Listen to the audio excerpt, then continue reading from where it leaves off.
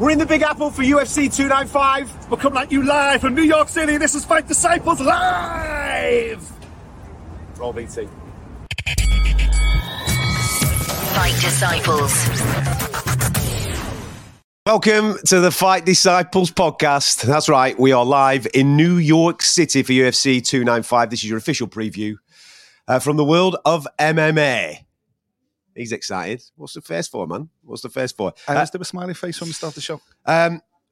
We always do the show anyway in one take, so it's kind of like nothing's different, but you actually get to interact with today's program because as we are saying it, it is actually happening. So if you've got things that you want to talk about in connection with UFC 295, maybe you just want to have a little bit of a chat about some of the things that we're getting up to whilst we're here in New York, you're more than welcome to do so. Just leave a comment in the comment section on our YouTube channel where this is being streamed live right now. It's also going out on our Twitter feed too.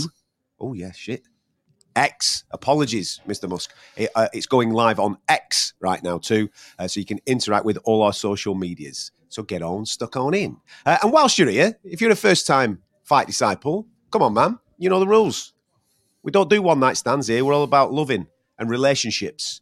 Hit the subscribe button, and therefore you'll never miss out on any of the content that we churn out in the world of MMA and, of course, in the world of boxing too. I've just had a look at myself on the monitor. I'm horrifically lit. You know, when you're follically challenged like me, my friend, you need good lighting to make yourself look, God, yeah, look at that. a little bit less like an egg. Desperately needed some Botox there. Look at all them lines. I'd tell you what, though. You can tell that our producer Mikey's with us on this bloody trip, can't you? Look at that. Look at the background there. We've got a nice little background there with everybody's face on from the main and co-main events for UFC 295. We've managed to get ourselves a nice little suite here in the hotel to bring you a live stream podcast. Yeah, it's almost professional, isn't exactly. When me and you just go away by ourselves, mate, we do it on tin cans. That's it. Rocking and rolling, baby. It's very true. But the response to the diary's been good. Don't worry, we're going to get you more diaries this week. We were snowed under yesterday. We had interviews all day. We were don't lie to people just because you think your wife and your dad's watching. Nobody's snowed under here, man. Nobody's snowed under. Were you or were you not in the media room, interview room from 11 a.m. till 8 p.m.? Yeah. There you go. That's a long day. That's 9 hours. Watching this that are on factory floors, driving vans up and down the bloody country. What I mean proper is... graft, mate. Proper graft. I was sat on my house waiting for professional fighters to come and join me, and we were just having a chat about fighting. I know, but what I mean snowed under. We couldn't... Yesterday, in terms of diary content, it was just us in a room for 9 hours. Whereas we're going to get out and about again today. We're going to get some good stuff done. This is a complete and utter lie, right? What happened was this. Nick had 2 interviews to do. Yeah. Benoit Saint-Denis. Yeah. And Mr. Sergei Pavlovich. And his interviews were earlier on in the day. Now, when Nick tells you that there is no diary content to put into a diary to put out for you today, him and our producer Mike left me to it. That's right. They left me in the room by myself, so they weren't there to be able to capture the footage. Mm-hmm. They went out on the piss. That's what they did, didn't you? Well, we were working in the bar, weren't we, Mike? Working in the bar. Have you heard that nonsense? Editing content. Weren't we? We were editing content. You were ordering, is what you were doing, matey. Thanks for all your feedback as well with the collaboration that we did earlier on in the week with Mike. We did the Believe You Me podcast.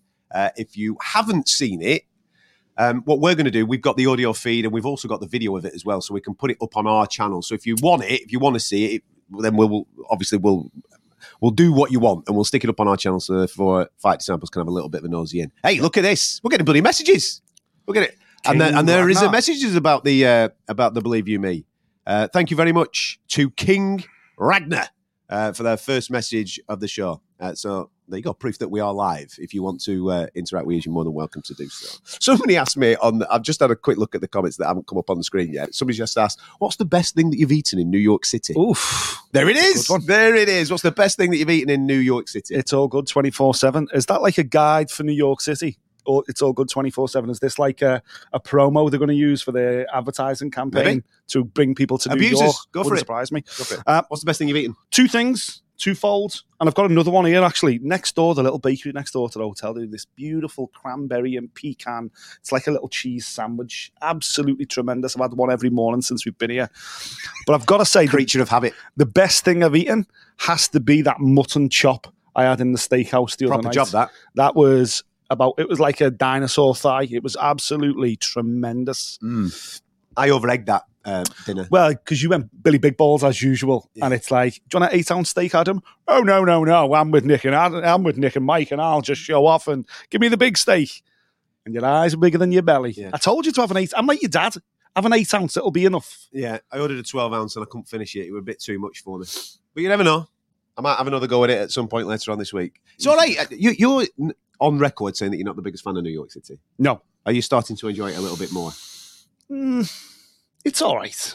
I think the problem for me is everything shit reminds me of like being a kid, being 19, 20, and all the bars shut at 11 o'clock and even the clubs shut at half past 11. Your biggest gripe is that the bars shut. There's loads to do in New York. There is, like, and you're only talking about Manhattan. Well, that's what I mean. I want to get out. I want to get down to Soho. They're my kind of people. You see, this is a bit too touristy for me. I'm not a tourist trap guy. I don't like Piccadilly Circus. I don't like Paris, the Eiffel Tower. That's not where my vibe is. They're not. Where's my your people. vibe? Where is it? My vibe here, I'd say, is Tribeca. You've heard, right? He's heard that once in a Jay-Z song. That's it. Never been. He's never been. He's heard it once. Oh, dear. Yeah, I'm a Tribeca type of guy. Yeah. When did you go to Tribeca? Sounds good. Yeah, it's in the song. Yeah, Brooklyn as well. You been there? I have been to Brooklyn. I've been to the Joker Steps. All right. So yeah, I've been to Brooklyn. I like the cut of Brooklyn's jib. So I'm more of a Brooklyn guy. Maybe we get over to Brooklyn as the week pans out. Went for an hour. Yeah, it's me. This tremendous. It's a bit of me. I just think Manhattan is very tourist trappy, isn't it? And I think once you get over there, oh, here's this and here's that. I quite like Central Park. Nice little wander around there. But Which is Manhattan. I think in terms of nightlife, it's not that good. It's not that good. Where have you been? You've not tried. I've been in about 17 Irish bars already. See, this is him, touristing, going in the Irish bars whilst he's away. Red Lion and all that type of stuff. Only Fools and Horses on it TV and he's happy. Listen, if you are... Carragher's is shut down. That's it? Carragher's, we were ambling. While you were working yesterday, did you? All right, now it's all coming out, isn't it? Now it's all... While they left me in the room for 8 hours doing the graft. Right, I see. Carragher's is shut down. I was devastated. What am I going to do for the match tomorrow? No idea. We'll sort something out. If you're in New York, specifically or New if you York know City, New York, greater area, if you know it well, let me know where to go tomorrow to watch the Liverpool game. Well, not even that. Just restaurants. Give us a couple of. You want nightlife, don't you? I want nightlife. I want some good advice on places to go. Ideally in Manhattan or the circumference area. You know, I don't hit me up and say go to the such and such a sports bar in New Jersey. I ain't trekking all the way out there. Right, that's an idea. Mike, note that down. Right, beautiful. From Matty, he's been on our show on a couple of occasions as Matty. He's my mate, Matt. Listen, if we had the facilities to be able to get you on the show as well, then we absolutely would. We just don't have the audio capacity with the headphones and stuff like that to be able to hear what you're saying. But this is brilliant from Matty. I reckon we could get one of them big tour bus round Manhattan, round Times Square and all that, and stick you on as the tour guide, and you could go around. Times Square, it's pretty shit. Radio City Music Hall, it is what it is. It's a theatre. Yeah. That'd be funny, wouldn't it? Nick's Guide to Manhattan. Yeah. There you go. The reason why we're here, of course, is for the UFC. 295 this weekend. We've got a fantastic main event. Yuri Prochazka, former champion, of course, taking on Alex Pereira, who is looking to do something quite phenomenal in such a short period of time, becoming that two-weight world champ. We'll get stuck into that in a minute. And the core main event is an absolute firecracker. Probably... It doesn't get better than this when you're talking about elite heavyweight mixed martial arts. Sergey Pavlovich, everybody knows what he does. Tom Aspinall, everybody knows what he does. They don't like to be in there for too long, either of them. They like to get people out of there nice and fast. You zig when you're supposed to zag. This fight is over. An amazing co-main event. And we've also got a really good main card to get stuck into as well. Yeah. With it being the 30th anniversary of the UFC. 30 years of the world's premier fight franchise. We've been doing a series of videos where we've been talking about fighters, finishes, moments, all that type of stuff. They're all available for you on our YouTube channel. Go and have a little bit of a nosy in. Yep. Let us know your own favourites too. And it seems quite apt now that obviously New York's become a staple of the UFC calendar since 2016 when Conor did the champ night, of course. And it seems quite an apt place to celebrate 30 years of the UFC. Yeah, because New York, as you say, it took so long for MMA to get recognised and approved and signed off, and for the UFC to come to New York in its history, that it's kind of apt that in those, 6 years it's been in New York for, did you say? 2016, right? 7 years. So the 7 years it's been Matt in New said York. the strong point Yeah, here. but I know, but what I'm saying is we haven't had one this year, so it's actually only 6 years. Until Saturday night, then it'll be 7 And I years. think they missed in a New year, York. actually, with COVID There too. you go. Thank you. So I was accurate. But the quality of the fights and some of the greatest moments, and funnily enough, we're doing something with TNT a little bit later on today at the world-famous TikTok Cafe in the shadow of Madison Square Garden, where we will do a show specifically just about that, the great moments that have gone down at Madison Square Garden, which, of course, the Garden, not the Garden, but the Garden as in there's been multiple versions of the Garden, obviously goes down in boxing folklore as the home of, so many great nights, great occasions. UFC's kind of catching up to it now. Something just shot into my head there of what I'm doing later on this week. Go on. We're obviously at the TikTok Diner, as he just said, to do the 30-year anniversary of Madison Square Garden. And I started thinking about some of the fights that we're going to be talking about on Friday. Guess what I'm doing? Go on. At MSG? No, I'm not doing it at MSG. And it's not a fighter that is connected to this card. It is a fighter that is retired. Oh, your little Joanna love date. I asked Joanna for a date where we can reminisce. And have you seen her partner, by the way? He's massive. Fiance, he'd absolutely eat you for breakfast. He'd just flick me. Absolutely, yeah. So yeah, on Friday, I'm spending the afternoon with Joanna Jacek. We're going to go through her career, sit in a cinema together. Mega. Watching all the great fights that she's been involved in. Mega. Are you going to take like a Klingon hat? No. For that part of the conversation? Against Wei Lee? Yeah, just put like a Klingon mask on kind of thing and go, hi, remember me?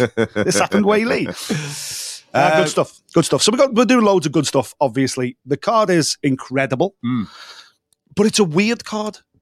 And now by that, what I mean is... I'll come back to that question in a minute, Mikey. We've got good prelims. We've got good early prelims. It's a solid card, of course. It's the 30th anniversary. It's a numbered event. It's everything else. But I feel like the main card is the stamp of why we're here. Do you know what I mean? It's like this crescendo building towards, maybe it's because there's a personal connection in the co-main event. Maybe it's because the main event, there's something quite special happening with two guys. One's a Czechoslovakian Shaolin warrior, and the other one's this Brazilian tribal huntsman. Like it's almost like an anime, like a manga comic book matchup, that main event. But the co-main, because it's Pavlovich, because it's Tom, because of our relationship with Tom, it's just weird. I've never really been around a massive UFC event like this where I've gone, I just can't wait to get to those last two fights. I can't wait to build it towards that crescendo because they just feel so much bigger than everything else. Take your personal relationship with Tom out of this for a second, right? Because we were coming to New York anyway for the original main event. Are you disappointed that you're not getting to see John Jones against Stipe Miocic? That's a great question. Having seen John Jones fight live already, I feel like I've kind of ticked that box. I've been in the presence of the greatest of all time. Whatever else, it's our era. I've been there, done it. Any opportunity to see John Jones fight, and I think this probably would have been the final opportunity. I think both Jones and Stipe more than likely retire. Any opportunity to see that, I think in the future when you look back and you talk about, old boxing journalists will go, well, I covered Mike Tyson's fights during his heyday. I covered Lennox Lewis's fights. I covered these fights. And I've been fortunate to have covered Calzaghe and Prince Nazim and Ricky Hatton fights countless times. And these are the eras, these are the legacies that you want to be able to go, yeah, man, I was there in Madison Square Garden the night he beat Stipe Miocic. So there's definitely a big element of like, I'm gutted that's off. But as much as I want to remove myself from having a relationship with Tom, I can't. No. Because he's my mate. Yeah. And I'm all in on his story. I've known him and his dad for an awful long time.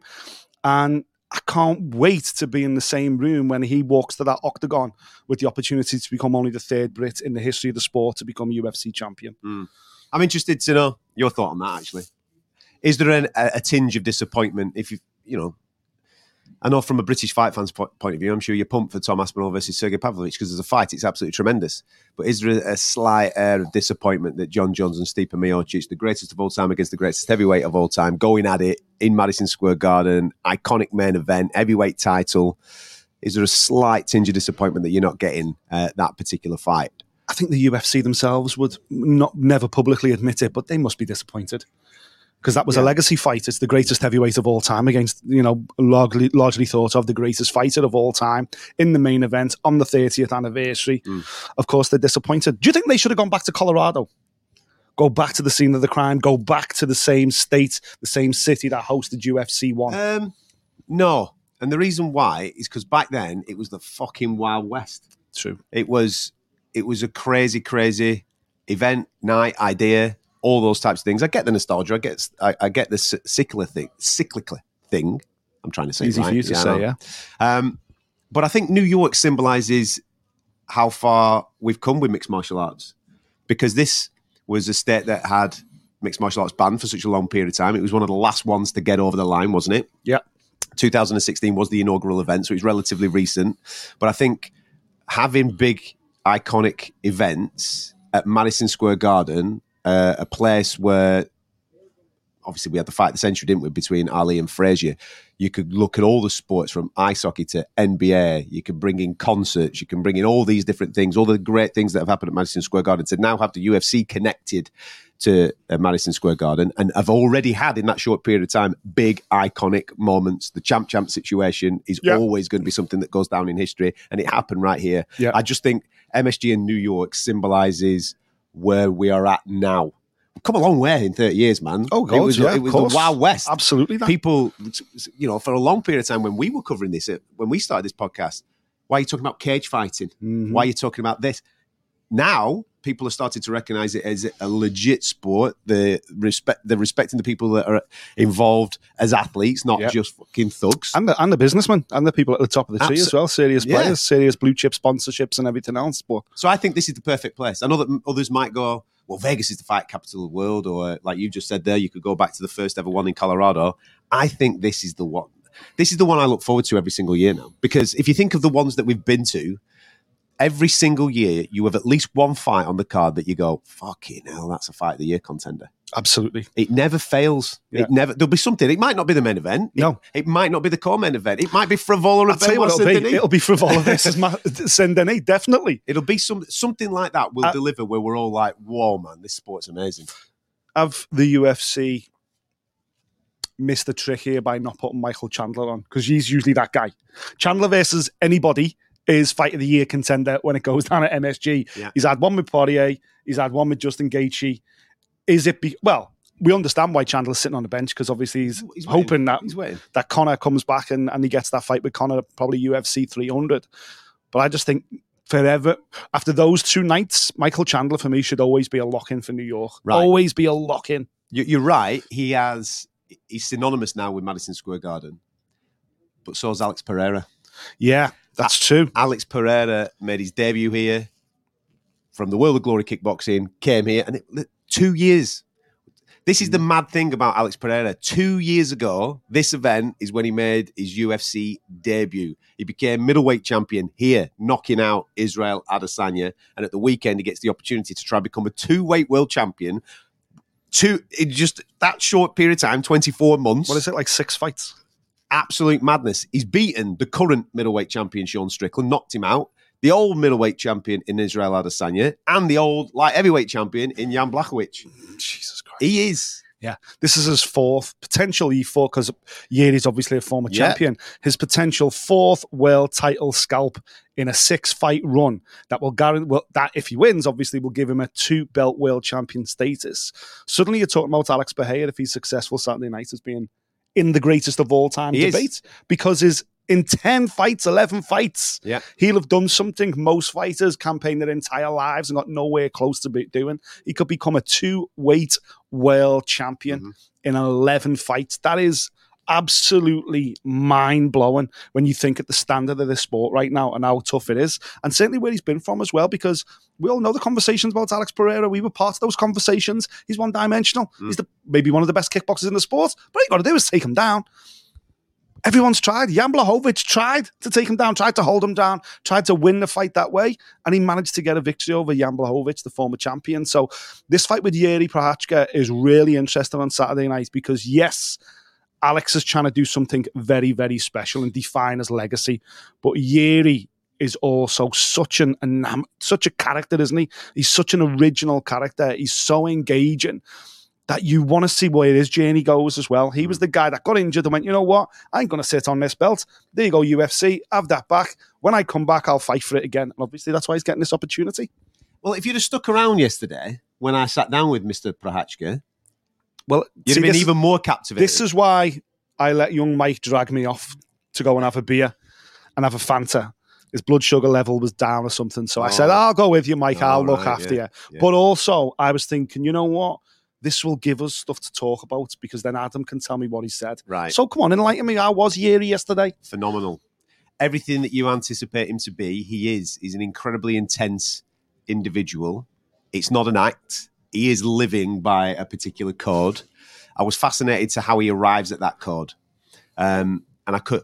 Listen, when we do these interviews, you're on a bit of a time restraint because he's got to do other television channels and all this type of stuff. I could have sat with him for an hour comfortably because I'm just fascinated by getting inside the dude's head and finding out how he's managed to get to this particular place. He was a football hooligan. So when he was a kid, his father's side had passed away relatively young. He was a live wire, basically. And he said that he didn't listen to his mum or anything like that, and he was just out with his mates and living in these moments and making a lot of crazy decisions. Became affiliated with a football club, his local football club, and he was involved in football hooliganism. And then a friend showed him a book called The Five Rings. He started reading this book. It really connected with him about Bushido, the way of the samurai and all this type of stuff. And he went, this is a bit of me. And then obviously he's taken up martial arts and his whole life completely changed off the back of that. And that's how he's ended up going down this route of being fully immersed in what he classes as the samurai code. He lives 30 miles out of his local city in a cottage on his own. He gets his water from a well. He's fully in. It's not like we speak to so many athletes that obviously they train hard, they eat well, and they do their thing.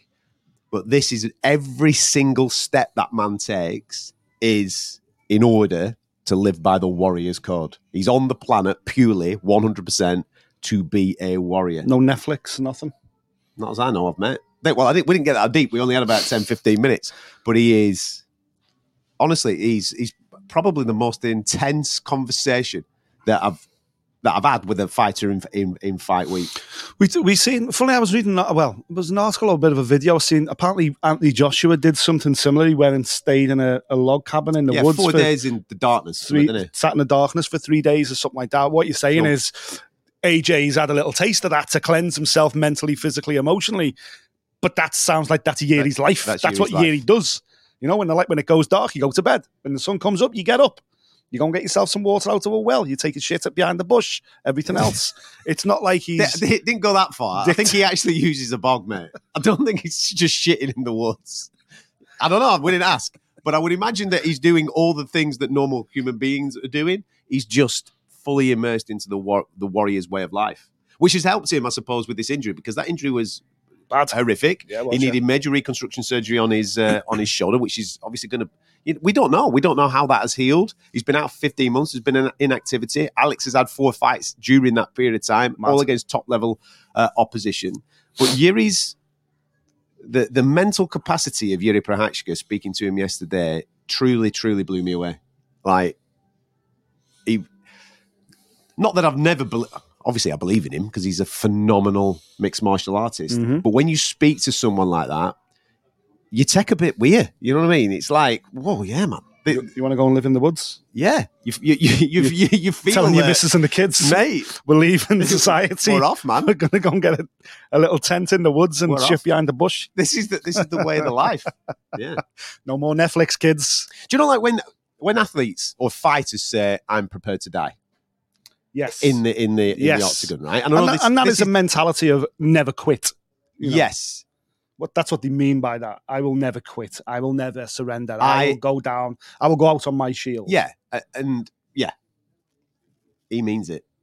He means he's willing to, you genuinely think he's willing to give his life for his life because he loves it that much. Because he says... Well, it's like the samurai way, isn't it? If a samurai goes into a a war, a fight, and loses, the honourable thing to do, or if his decision means that is whoever lose, the honourable thing for a samurai is to fall on his own sword and take his own life, because he'd rather not be on this earth than live without honour. And maybe that's kind of the mentality of, not necessarily win at all costs, but he's willing to do anything it takes to win. But listen, in this sport, though, you mentioned it before, you zig instead of zagging, especially against someone as talented as Alex Pereira. It only takes a second to get knocked out. It only takes a second to get choked out. It only takes a second to lose a fight. And that's why I'm all in on this main event, because as engaging as Yuri Prochazka is, the story of Alex Pereira, where he's come from, he's just as engaging. From the jungles of Brazil, his tribal background and everything else. It's absolutely phenomenal that you've got these completely unique individuals, these two truly warrior code living individuals from opposite sides of the world, and they're coming together in New York City, of all places, Madison Square Garden, to define the next UFC champion. This is what, when UFC 1 was built, I know it was originally built by Jorge and Gracie to promote the Gracie Jiu-Jitsu, to promote Brazilian Jiu-Jitsu, and it worked because it became a global martial art. But everybody else involved, the Art Davies and the Campbell McLarens involved in UFC 1, for them this was real life Street Fighter, real life Mortal Kombat. Can we, because they were the big games at the time, 30 years ago, can we do Mortal Kombat for real? Let's bring a sumo guy in, let's bring in a boxer in, let's bring a karate guy in. You bring all these people together, but more than anything else, it was to find out not only which universal martial art works best, but where do the best fighters live? Where do they come from? And now, 30 years on, you scrape this mountain man out of Czechoslovakia, this with a Japanese Bushido code lifestyle, and you scrape this tribal leader out of Brazil, and you bring them together in New York with all the glamour and the lights, and you go, right, man, this is the fucking UFC. Incredible. So you can promo that, Dane. Mate, no, it's awesome. But that's, what I mean? Let's get romantic. Yeah, to the naked, untrained eye, this is going to be violent at the weekend, right? And you look at it and you'll just think that it's just a fight. We're talking about the highest skill level in striking between these two dudes. Mm-hmm. The highest skill level. I'm absolutely fascinated by it. I'm interested as well from a Yuri Prochazka point of view. He classes himself as a more rounded martial artist than Alex Pereira. You would probably agree with him to a certain extent, even though he's only attempted one takedown in those. This is another thing from Prochazka. He's only had 3 fights in the UFC, man. Exactly. It's insane. It's absolutely mental. Look at the level of opponent that he's fought. Became champion, of course. He's had 3 fights. He's only attempted one offensive takedown in that period of time. I think grappling might actually be the big thing in this particular fight. Well, the fact they're obviously going to stand and bang at some point, but I think that's where this fight could be won, in the grappling exchanges. Well, obviously, because Alex Pereira's head coach, Glover Teixeira, who's, grappling is outstanding from the days with Chuck Liddell and the pit gym and everything else, and becoming UFC champion himself, to then now training Alex Pereira. But his background was always built on incredible chin, but incredible grappling also. And the fact that Yuri choked him kind of is a big indicator where Yuri's biggest strength would lie compared to Pereira in this fight. But listen, Yuri Prochazka ain't sitting in his room now thinking, right, I've got to take him down, got to sub him. He's like, man, this kid's eating a spinning elbow. That's what makes it so cool. Let's talk about the co-main. Let's talk about Tom. And don't pretend you're not his mate anymore, because I can't do that. I need to get excited. The fact that he asked about you yesterday. Tommy, of course he did. And I told him where you were. And he says, I'm not angry, I'm just disappointed. I did. Well, when I got wind of the fact he was on his own, he wasn't with his dad. No, he rolled on his own. That's what I mean. So I was a bit like, well, if Andy's not there, what's the point? You're comparing yourself on an emotional level to his father. Exactly. Is that what you've just done? Me and Andy are bros. So yeah, I thought, well, if Andy's not going to be there, there's no point in me being there then, is there? So Uncle Knobhead. I'll catch up. It's basically how he's referred to in the Aspinall household. Exactly. Go on. What do you want to know about him? Listen, I unlike Yuri, who we haven't seen for a long time, I don't need you to tell me where Tom's mind's at. I know where Tom's mind's at. I know what physical shape he's in. I know the fact that, yes, he was waiting to go on holiday with his missus and the kids when the phone come in to take this fight, but still, I knew where he was at physically and mentally. He's ready for a fight of this nature. He's ready to become a UFC champion. And the opportunity has come probably earlier than ever. But guess what? Tom Aspinall's entire career, everything's come earlier than what he expected. Everything's come earlier than what he thought it was going to be. Do you know what we're interested in? Go on. He said pre the knee injury, he wouldn't have accepted this fight. There you go. On And this- I completely and utterly... on this type of notice, Yeah. he wouldn't have accepted it. I can see that. I can absolutely see it. But post-knee injury, during that knee injury, when he changed his mentality, when he changed his... it's like that old saying, isn't it? Was it Ferguson or whatever said, if you're good enough, you're old enough, about playing young guys, about playing young players, the likes of Owen or Rooney early in their careers and all that. If you're good enough, you're old enough. I think with Tom Aspinall, he's good enough. It's not about, well, I need 10 more fights. Well, I need to get... why? Just do it now, man. You're good enough. Just go for it. And I think he is good enough. And I think on Saturday night he'll prove, and I think Pavlovich will prove that these are the guys right at the top of the tree, just below the legends at the top. And the legends probably aren't going to be sticking around for too much longer. I don't think this is going to be the last time that you see Sergey Pavlovich and Tom Aspinall fight each other. That's a good shout, yeah. It's a good shout. Just because they're of a similar age, they're in a similar trajectory, they're so elite, Yeah. And this is such a razor... They've both got at least 6-7 years left in this game, probably. And this is such a razor-close fight. It wouldn't surprise me either way, one of them walking away victorious. But again, whoever does lose, I can see them smoking the rest of the division right now. There might be something else coming through. Somebody might develop. We've been speaking about Jelton Almeida, haven't we, after his performance at the weekend? I thought he dropped the ball a touch, and he kind of showed because he was rubbish. Well, he wasn't rubbish. He was. No. You're over-egging that. He was boring. There's a difference between being rubbish and boring, right? In an entertainment business? No. Bloody it's thing. a sport, mate, isn't it? It's a sport. And what he did was very... safe. It was good, technically, solid, very difficult to beat. But you're right in what you're saying from an entertainment point of view. He didn't light the candle, did he? He needs to round himself out. He needs to get better. What I'm saying is that these two at the weekend, I think, are quite a distance ahead of the majority of the rest of the runners and riders. That's why I'm saying these two are probably going to meet again at some point. Not immediately. 2 years or something like that. Yeah, They'll probably come back and do it again. I could see that because they're part of this, again, this group above the rest of the heavyweight division.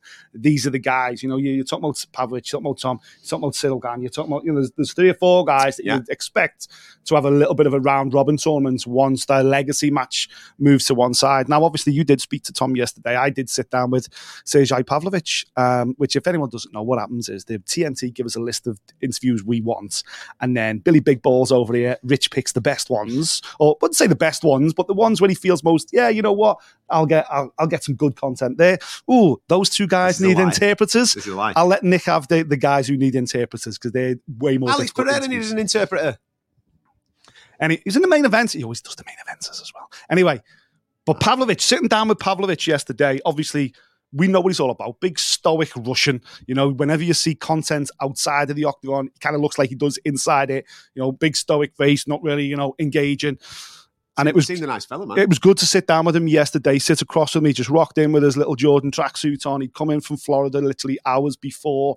He had a little team around him, just as buddies. They were all, happy, smiley faces and everything else. And it was just nice to sit across with him and have a conversation with him. And he was joking around and saying, I'm not doing that. I'm having a bit of a giggle and stuff. And he seems like a really nice guy. Yeah, he does. Do you know what I mean? And sometimes, especially when you've got an emotional connection to a fighter, you want the other guy to be the Dolph Lundgren. You want him to be the bad guy. You want him to come in and play that part. You don't get that here. But he's not that guy. You do. You'll get that with Colby and Leon in the main event at 296, but you don't get that a lot here. No, and he's just not that guy, Sergey Pavlovich. Obviously I tried to prod him a little bit because the guys want sound bites where he says, I'm going to smash Tom Aspinall. I'll show him who's faster. I'll show him who's stronger. He wasn't that guy at all. No. He was like, mate, I know how good Tom is and I know how good I am. And on Saturday night, one of us is going to win. And he was kind of going, and it probably won't be the last time I'll see him because he appreciates that both these guys Tom's the same. are right up there. And as you say, Tom's the same. The funny thing is they're both, from what I've met with Pavlovich, from what I know from knowing Tom for years, they're both absolute diamonds, both absolute good guys. But when that cage door closes, The switch clicks. Yeah. Pavlovich becomes a marauder monster, and Tom Aspinall becomes an absolute speed demon and someone who was so driven that 99 times out of 100, it's impossible to get out of the way. The thing that I'm fascinated to see is obviously Tom's feet are tremendous. His management of range control is top class, but Pavlovich's hands are fast. Yeah. We're not just talking about Power. You know, he hits you, he puts you over. He does it with speed. Those hands are very, very quick. Can Tom get out the way quick enough whilst that thing's coming back at him? Yeah.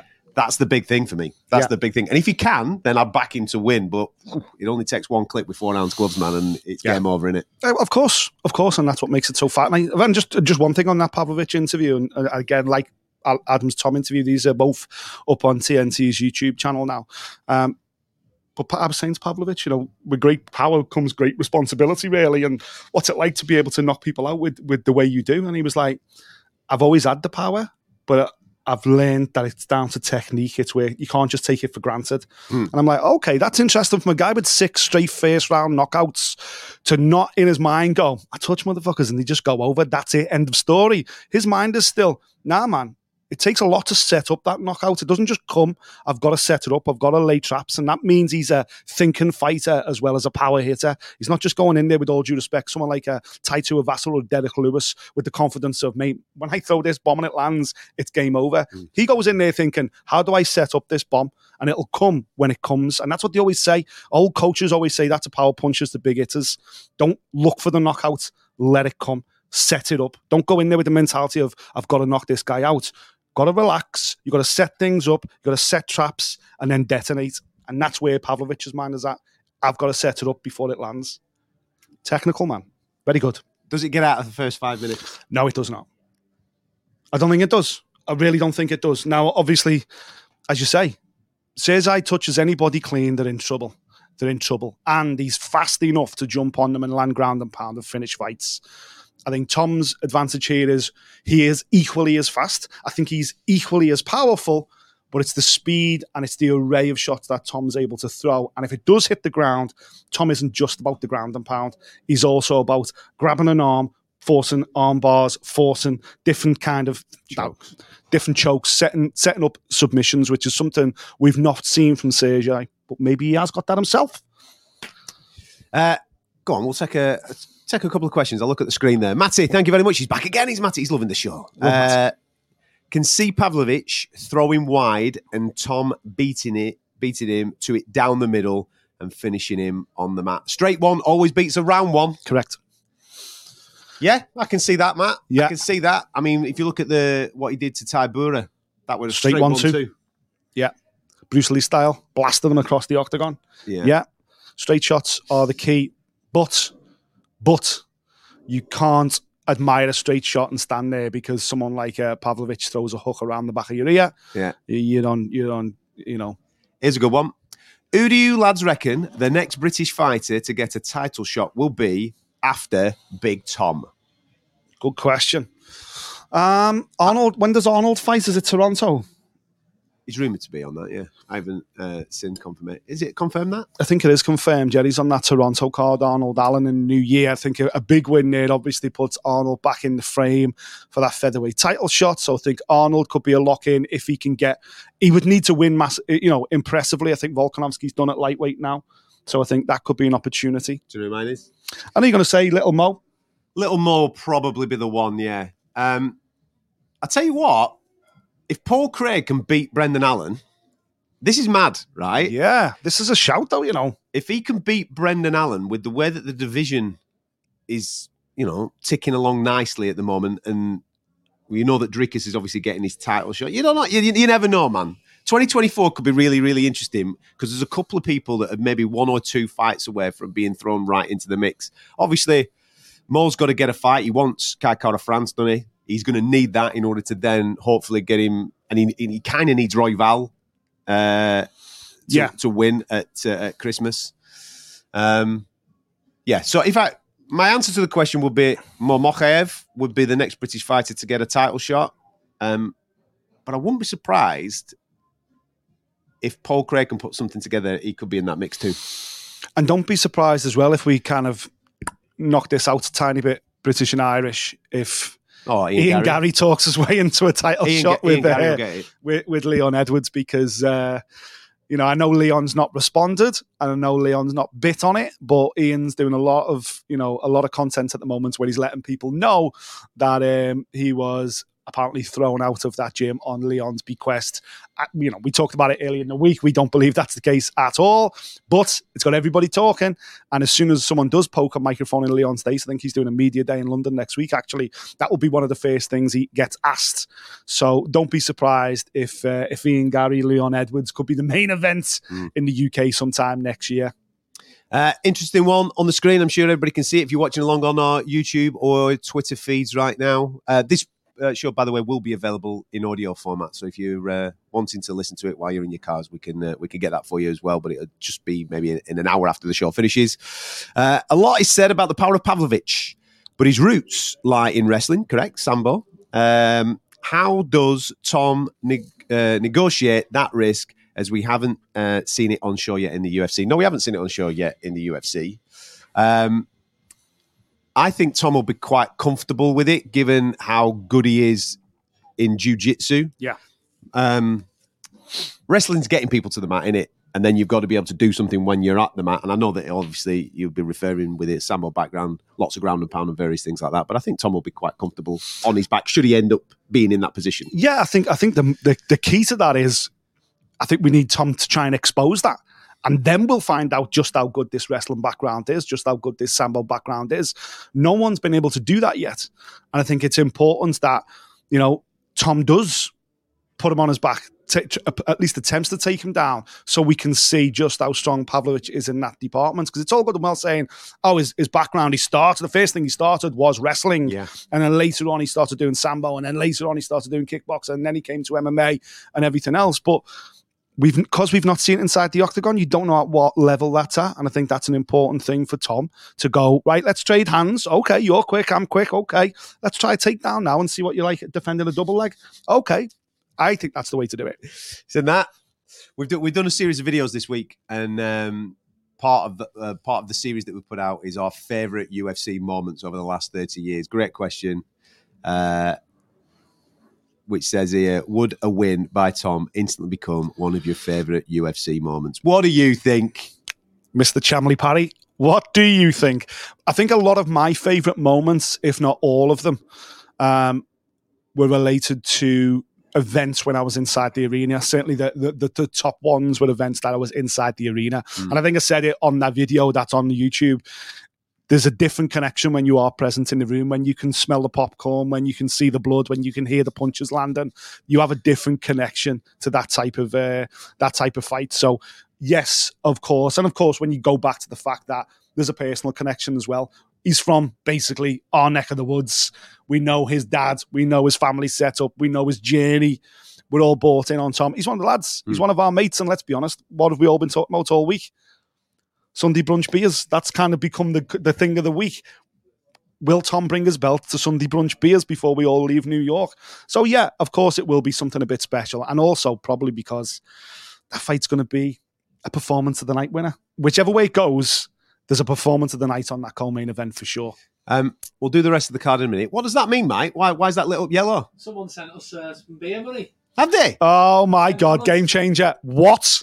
Just explain that to me now, Michael. You can donate on YouTube to give Nick's Beer Fund a little bit. What? Oh my words. Why are we only just finding out about this? We are like 40 minutes into the show and we're just finding out people can donate. So this person, NK95, has put $10. $10. And where is that? It might go to my bank. All right. How do we cash that out? Right. Well, firstly, did you even bring your card with you, Mike? Firstly, thank you very much for that. I didn't even know that was a thing. We've never asked for a bean off you, but we are now. Put some money in the bank, and we'll get on the lash.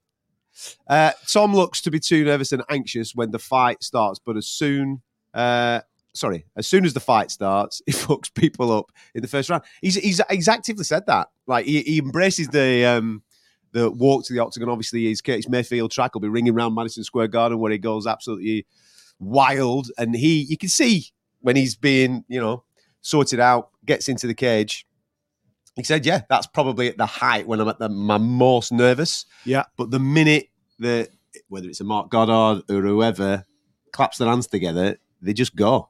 It just goes. And he's just in this cerebral moment of doing what he's always practiced doing, which is a good thing, I think. I think you need, listen, if you're not nervous, if you don't feel that energy, there's something bloody wrong, because you're in a high threat in a fight situation, man. You're semi-naked in a fight in front of millions of people. If you don't get nervous, you've got issues. Well, John Jones you talk about all the time, and as I say, John Jones, largely recognised as the GOAT. He would say the key to that moment, and this is any sportsman in any high-profile event, is get those butterflies in your stomach to fly in formation. You can't get rid of the butterflies. Everyone gets nervous. It's about controlling that nervous energy and delivering on the bigger stage. I completely forgot what the conversation was, because all I've got in my mind is this. Someone's giving you $10. If we raise $100 during this broadcast, I'll take my T-shirt off. That's it. I'll do the show semi-naked. So I want to see another, how much, what are we short of, Mike? $90? 90. If we get another $90 in that pot, I will strip off for your pleasure. You're welcome. Wow. This is like Babe Station. Welcome to Dad Station, kids. If you get $200, I'll take my pants off. Jeez. Oh, dear. Oh, my This days. is what they feel like on Babe Station, mate. Chuck some money in the pot. Mega. Did I spot a Fight Disciples hat on the day one video yesterday? If so, take my money now. There you go. This is V2. You've probably There's seen the two of them. V1 with Yeah, the where's little the other logo here. This is a V2 We've got the normal T-shirts on here. version. Fucking hell, Mike. Your head isn't half small. Jesus Christ. You've got the black one. I've got the white one on. T-shirt wise. Trackies. There you go, mate. Yeah, it's all coming. Don't you worry about that. We spoke about it, I think, on a show two weeks ago. Look at Violin Mick. Violin Mick wants to see flesh. Go on, Mickey boy. I like the fact that he's done that. He doesn't want to give you the full 10. He just wants to go $9.99. Yes, you know it. Oh, There's this is 99 pence from Sheldon. That's what Sheldon thinks of my body. I'll give you 99 pence to see Nick's flesh. Jesus. What is this Thanks, show Sheldon. turning into? Right. Just keep them on the bike. Yes, regarding merchandise, there hopefully will be something coming to you very, very soon. It's down to him. He's the merchandise man. Fingers crossed he pulls his finger out and gets something to you very, very shortly. How much to see Nick sing Sweet Caroline? Do you want to sing Sweet Caroline? Yeah, I'll sing it. Pickled Doom. What you charging? Sweet Caroline. $20? $20 for the There you Sweet go. Caroline. There's 10. There's another 10 there. He's That's put another 10. MK95 again. He's put another 10 in. Is that my wife? No, She be like, put it on. She paid money for me to put clothes on. NK95, hello. At least my wife knows anyway. If she ever left me and NK95 would slip off into a quiet corner. Nick, please don't strip. Oh, he's paid for me not to strip. There we go. If we get $100, I'll strip. If we get to $200, I'll keep my clothes on. There you go. There you go. Right. Oh, whilst you're doing that, we've got other fights to talk about as well. Jessica Andrade is going to be in town. Saw Mackenzie Dern yesterday in incredible shape. Amazonian is the word I would use to describe her. Mackenzie. Yeah, Amazonian. Do you know what I mean by that? Big, strong, powerful woman. Looked like she was... have you ever seen the movie... what's the female superhero? Wonder Woman. Wonder Woman. Have you ever seen the movie Wonder Woman? It's on some island in the middle of... I don't know. No, I've not seen it. It's like an island hidden away from the gods. And the only people who live there are all these women and they're warriors and everything else. And obviously Wonder Woman comes from there. I kind of think Mackenzie Dern was probably born on that island. She's got that type of look about her. And then you flip that over and you've got Jessica Andrade, Ball of power. who is just absolutely solid. That's some fight that, Andrade's back is against the wall. Yeah. She's gone from being UFC champion to this year, 2023. Start the year with a win. She's been stopped 3 times since. Never been stopped 3 She's times all in over her in weight career. divisions, though, isn't she? 3 times. So this year, Jessica Andrade has had 4 fights, won 1, and been stopped in 3. The former champion. And she's going in with a girl that, let's be honest, the UFC really like her. She's a bit of a poster girl, is Mackenzie Dern, because she crosses over Yeah, but massively into the jiu-jitsu world. She's had a few bumps along the way. You know She's what coming I off a good win, though, isn't she? good win over Angela Hill, and a 5-rounder. So, she's proved now that she can win over the marathon distance. Now she comes back to a 15-minute sprint against a girl that's desperate for a win. And listen, I know I say all the time, losing is a habit, and it is. But I think with Jessica Andrade, it's not necessarily the habit, it's the fact that she's so desperately trying to break it that it puts it into vulnerable positions. Yeah. Tip for fight of the night, Matt Frivola versus Benoit Saint-Denis. Lock in. Lock in. You sat down with Benoit. He seems a really interesting dude. Yeah. Again, I had the two mean muggers, didn't I, yesterday? And I tried to get a little bit personal with them both. Benoit's eyes lit up when I mentioned his daughter. His daughter was born in July. But, when you look at Benoit, so Benoit Saint-Denis is former French special forces, went into operations in Mali, protected the presidents and everything else. Basically a French version of a Brian Stan, a decorated war veteran. He's a French James Bond. Yeah, exactly, yeah. His wife was also a professional athlete. She was like a handball player or something like that, or maybe a foosball player or something. But she was also in the special forces, and guess what she did? And maybe still does. She teaches snipers. She's a sniper coach. Imagine trying to date Benoit Jr. when she gets to like 16. Imagine being that boy who knocks on the door saying, I've come to take your daughter out for dinner or whatever it may be. Mate, when that mum and dad says have her home for 9 o'clock, you have her home for 8:30. Her dad's James Bond and her mum's a sniper coach. Absolutely incredible. But his eyes lit up because when he gets in there, he's an assassin, isn't he? He's an absolute monster. His hands are really powerful. He's got the most ridiculous chin. But what he's trying to do is close the distance, get you on the floor, ragdoll you everywhere, and smash you to bits with his elbows. And if you can take an elbow, he's going to choke you out and snap your head off your shoulders. That's how he fights. And in Paris, he lights the place up. But we ain't in Paris, baby. We're pretty far from Kansas. We're in New York City, and that's Matt Frivola's hometown. Yeah. And he's never lost in New York City. And he's coming into the fight on the back of 3 knockouts, 3 straight knockouts. Come on. Fight of the night. The best pay them now. Yeah, the best thing about it is they won't have to go looking for each other. They don't go backwards, do they? They're not what you would class. I mean, Benoit Saint-Denis maybe is a bit more tactical, but they are all action, pair of them. Let's go. When they say fight, they're going to fight. Absolutely. Someone is getting battered in that fight. And it might be both of them.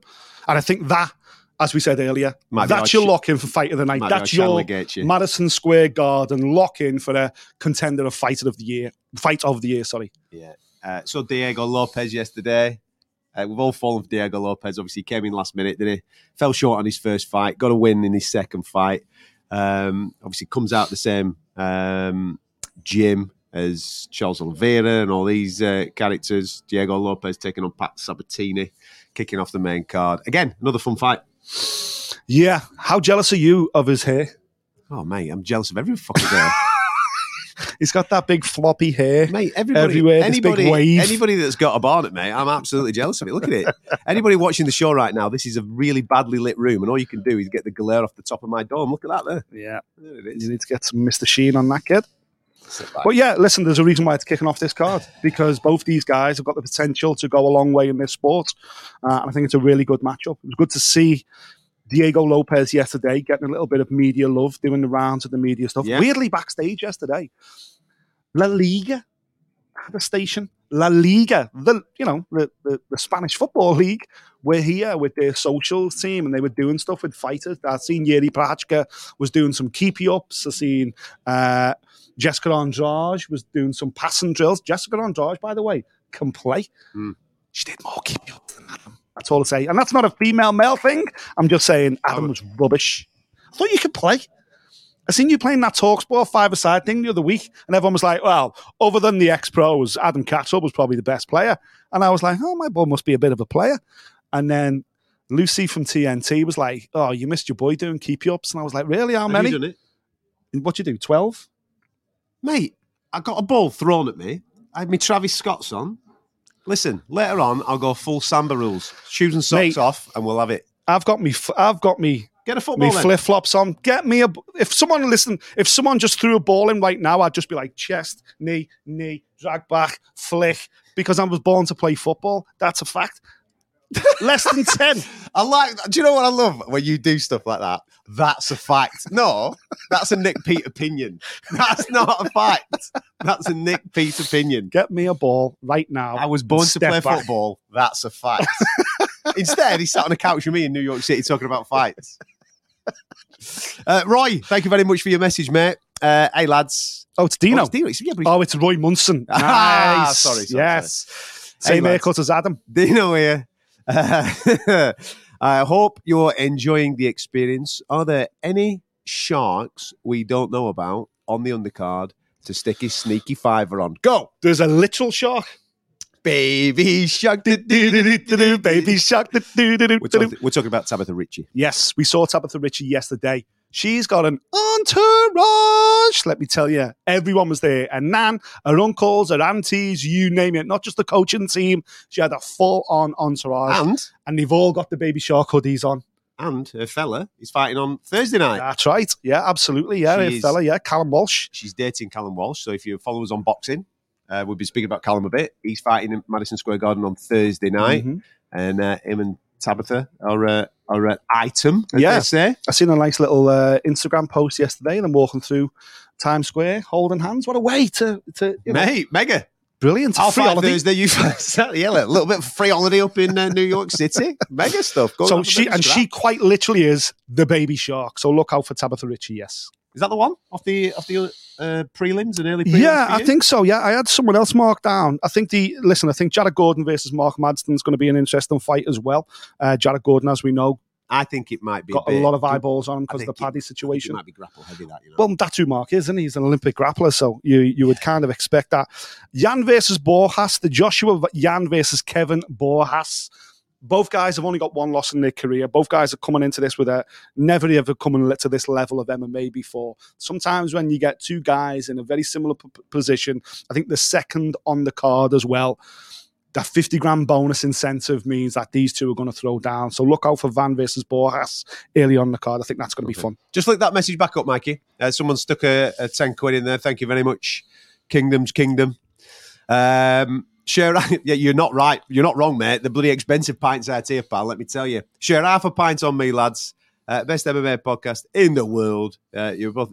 Thank you very much for the compliment on the Believe You Me stuff. Like I said, if you missed us on Believe You Me with Mike, we will put that on our channels as well, so you can have it in your own feeds.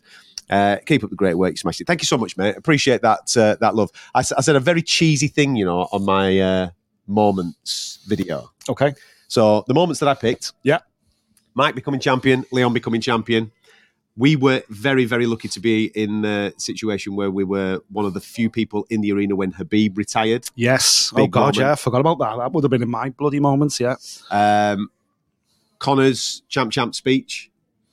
Yeah. Apologised to absolutely nobody. Mega. Sensational. And then my last one was quite cheesy. Do you know what I love? Me. Yeah.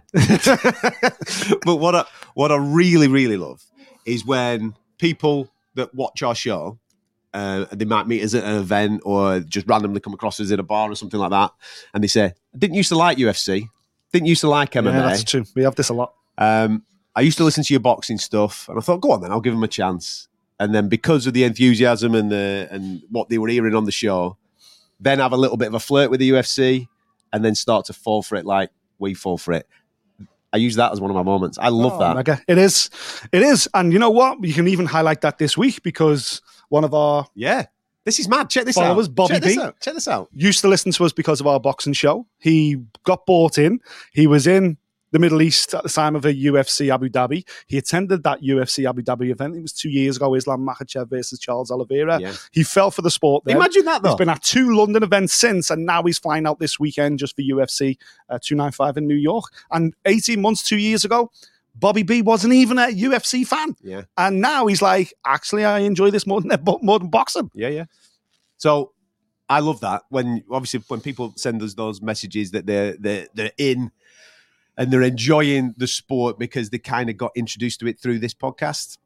That's a top moment for me. Mega. Because that's the whole point. That's the whole point. That's why we're here. We're trying to grow the sport. We're trying to, We love it, and we want you to love it as much as we love it. Absolutely. I'm new to the podcast. Absolutely loving the content, guy. This is very self-indulgent now, Mikey. Right, That was Sirens. That was. He was one of your boys. See him then. His picture was him at some decks. Let's have a look. Put that one back up, Mike. He had some. Is he a DJ? He had some techniques on the way there. Oh, he's doing a bit of DJing, Are they Technics? Technics decks? I remember decks. I'm cool. I'm down with the kids. Anybody that says they're down with the kids is absolutely not down with the kids. How's our fun going, Mike? Is this shirt staying come on, man. Need another 50 quid in there. Oh, we're $50 short. Right, for those that have To be fair, someone did pay a tenner for me to keep it on, so maybe that should be a minus. Maybe we were 60 quid short. Yeah, we're a bit short. if you've just joined the show, thank you. Thank you. Nick said earlier on, once we found out that you can actually make donations to the channel, which is a brand spanking new thing for us, so just one person that was watching the stream decided to chuck a tenner our way. Thank you very much for that. Nick then took it upon himself to say that he would take his shirt off. Not all your clothes off, just your shirt, should we get to 100. We're currently on 50. So 5 people like us. In fact, we're on 40 because someone's took a tenner off. Nick, when you said that you're going to strip down. Right, here we go. This is a good one. Sean Williams. Do you think Stipe will retire now without having another fight? Wouldn't that be such a shame for an absolute legend to not get the opportunity to bow out in front of a crowd? Yes. Right. Do I think he'll get a fight? I still think the legacy fight's on.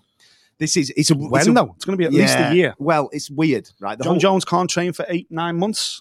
This whole situation is going to be weird. I think whatever happens at the weekend, whoever becomes that interim champion, it's going to stay like that for a period of time. I still think the legacy fight, John Jones and Stipe Miocic, will be made at some point once Jones is fit and he's ready to rock and roll, or it'll at least be offered to the pair of them, and then off the back of that, I think both of them will retire. I personally do not think that the winner of this weekend will fight for the full heavyweight title, the full champion in John Jones. I think that one of them will eventually become full champion, but I don't think it'll be through fighting John Jones. I think Jones and Stipe is the legacy fight, and then that'll be it. Part of the rhetoric and part of the reason why we love the UFC, though, and we bang this drum and we say boxing needs to catch up, man. Boxing needs to learn from the UFC, is because the belt is no bigger than one man.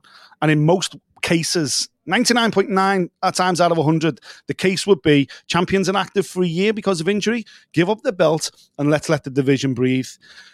The difference here is this is a bit of a unicorn situation because you've got a legacy fight between the most successful heavyweight of all time and the perennial GOAT. So to strip that of a full title means that when Johns does come back, he would have to face, a Pavlovich, an Aspinall, a Gan, whoever's got the belt. And likewise, Stipe, to become a challenger, would need to take one of those guys on. At this stage in their career where they're both pretty much Stipe for sure, one last fight in, I think that's why the UFC have kind of made special arrangements and gone, right, we won't stagnate the division, but we're going to be a little bit naughty here. And we're going to go, this fight is untouchable. We don't want anything to come as a threat to that. So we're going to have to do this over here. And I think for the first time, possibly in UFC history, we could see that interim heavyweight belt be defended while that fight sits in recess. I think it will. I think you're right. And I don't know how I feel about that. I don't know how I feel about it. I'm still not sure because the beauty of the UFC is that we don't have situations like this. It's not like boxing where interim belts and Commonwealth belts and all these other bullshit belts get defended every other weekend. One singer, one song, one weight division, one champion. And I think for a year now, probably for 2024, we're going to have to sit back and go, okay, well, interim belt it is until we get this over here. So I don't know how I feel about it yet. I'm still kind of getting my head around it. But on what you've just said, I hope Stipe does get the opportunity to fight and to bow out in front of the crowd. But where's he going to be in a year's time? Yeah, it's a difficult one, isn't it? It is a real difficult one. I really hope that he gets that opportunity. Because the motivation for Stipe to come back and fight the winner of Saturday night, for instance, in March, April or May, or let's say UFC 300, they will want a heavyweight title fight at UFC 300. How good would that be? Stipe versus the winner of this weekend? It would be incredible. But in terms of Stipe's that legacy then, of the great, most successful heavyweight in UFC history, isn't on the line with John Jones, which gives him, well, he beat the GOAT as well. Now Stipe is going to get lifted to this level. Stipe could lose that title, if you like, against the next generation. And it's almost like a Floyd Mayweather against Canelo situation. Do you know what I mean? It's like, if that blows up in your face, well, the next generation's beat you. And then let's say it's Tom beats Pavlovich. Then he beats Stipe, retires Stipe. And then the pressure then is, well, John Jones got to come back and fight Tom Aspinall. Now, from a fight fan's perspective, that's great. Yeah. But from a legacy perspective, in terms of the career of Stipe Miocic, I understand why he's like, man, I don't want to face one of these young guys. What will that do for my legacy? I don't think Stipe will give a shit. Listen, we've met Stipe. I think if he didn't give a shit, though, dude, he'd be fighting Pavlovich this weekend. So clearly he does give a shit. No, he wasn't offered to him. He was. Pavlovich said he was. Stipe said it wasn't offered to him. Pavlovich says different. Pavlovich says Stipe didn't want it. That's why I'm fighting. But listen, maybe we're wrong. Maybe the UFC are keeping the powder dry. They want that legacy fight. Again, I understand everyone's situation and position on this. I just don't know as a UFC fan where my mind's at with it, because this is a little bit of boxing behavior, but I kind of get it. Do you know what I mean? Yeah. Any more questions, Mikey, before we wrap the show up? We've done the full preview of everything at UFC.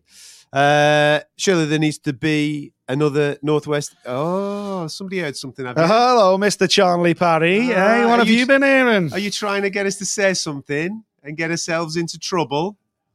Surely there needs to be another Northwest England event next year with Tom and Paddy on the card, and maybe even Leon too. No comment. There you go. We'll leave it at that, shall we? We'll leave it at that. You'll be pleased to know nobody else donated any dough, so therefore he doesn't have to take his kit off. Thank you. We didn't want it anyway. Listen. We didn't. We definitely did not want that. We do this because we absolutely love it, and hopefully you love it too. So hopefully you've enjoyed the live stream watch along. Everything that is happening right now is happening in the moment, hence the questions. However you are consuming the show, we thoroughly appreciate your time this afternoon. I know that you're all busy people, but hopefully you're feeling the excitement of everything that's going on here in New York City. As Nick said at the start of the show, we're off to the TikTok diner near Madison Square Garden in a minute to do a Madison Square Garden History of show, which will be available on TNT Sports, so make sure you tune into that. We've got plenty of other bits of bats coming out throughout the course of the week. As we mentioned, Callum Walsh is in New York boxing tomorrow night. We're going to go to that and we're going to do the podcast from there. Yes. All right. So we'll do the boxing podcast. The boxing podcast from there. Previewing the weekend's boxing.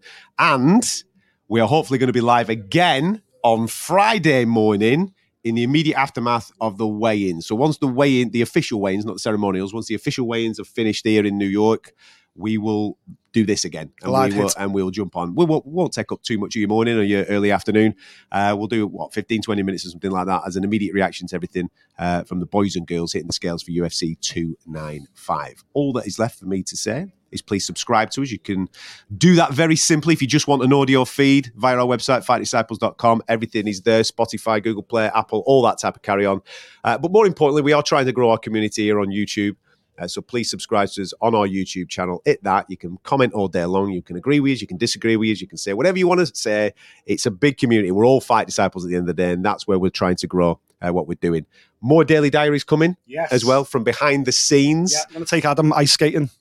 Fucking hell, right? So that's just well worth a subscription on its own, isn't it? So make sure you subscribe there because there'll be more daily diaries coming out throughout the course of the week. And of course, on Saturday night, Reaction Cam. We know that you love it.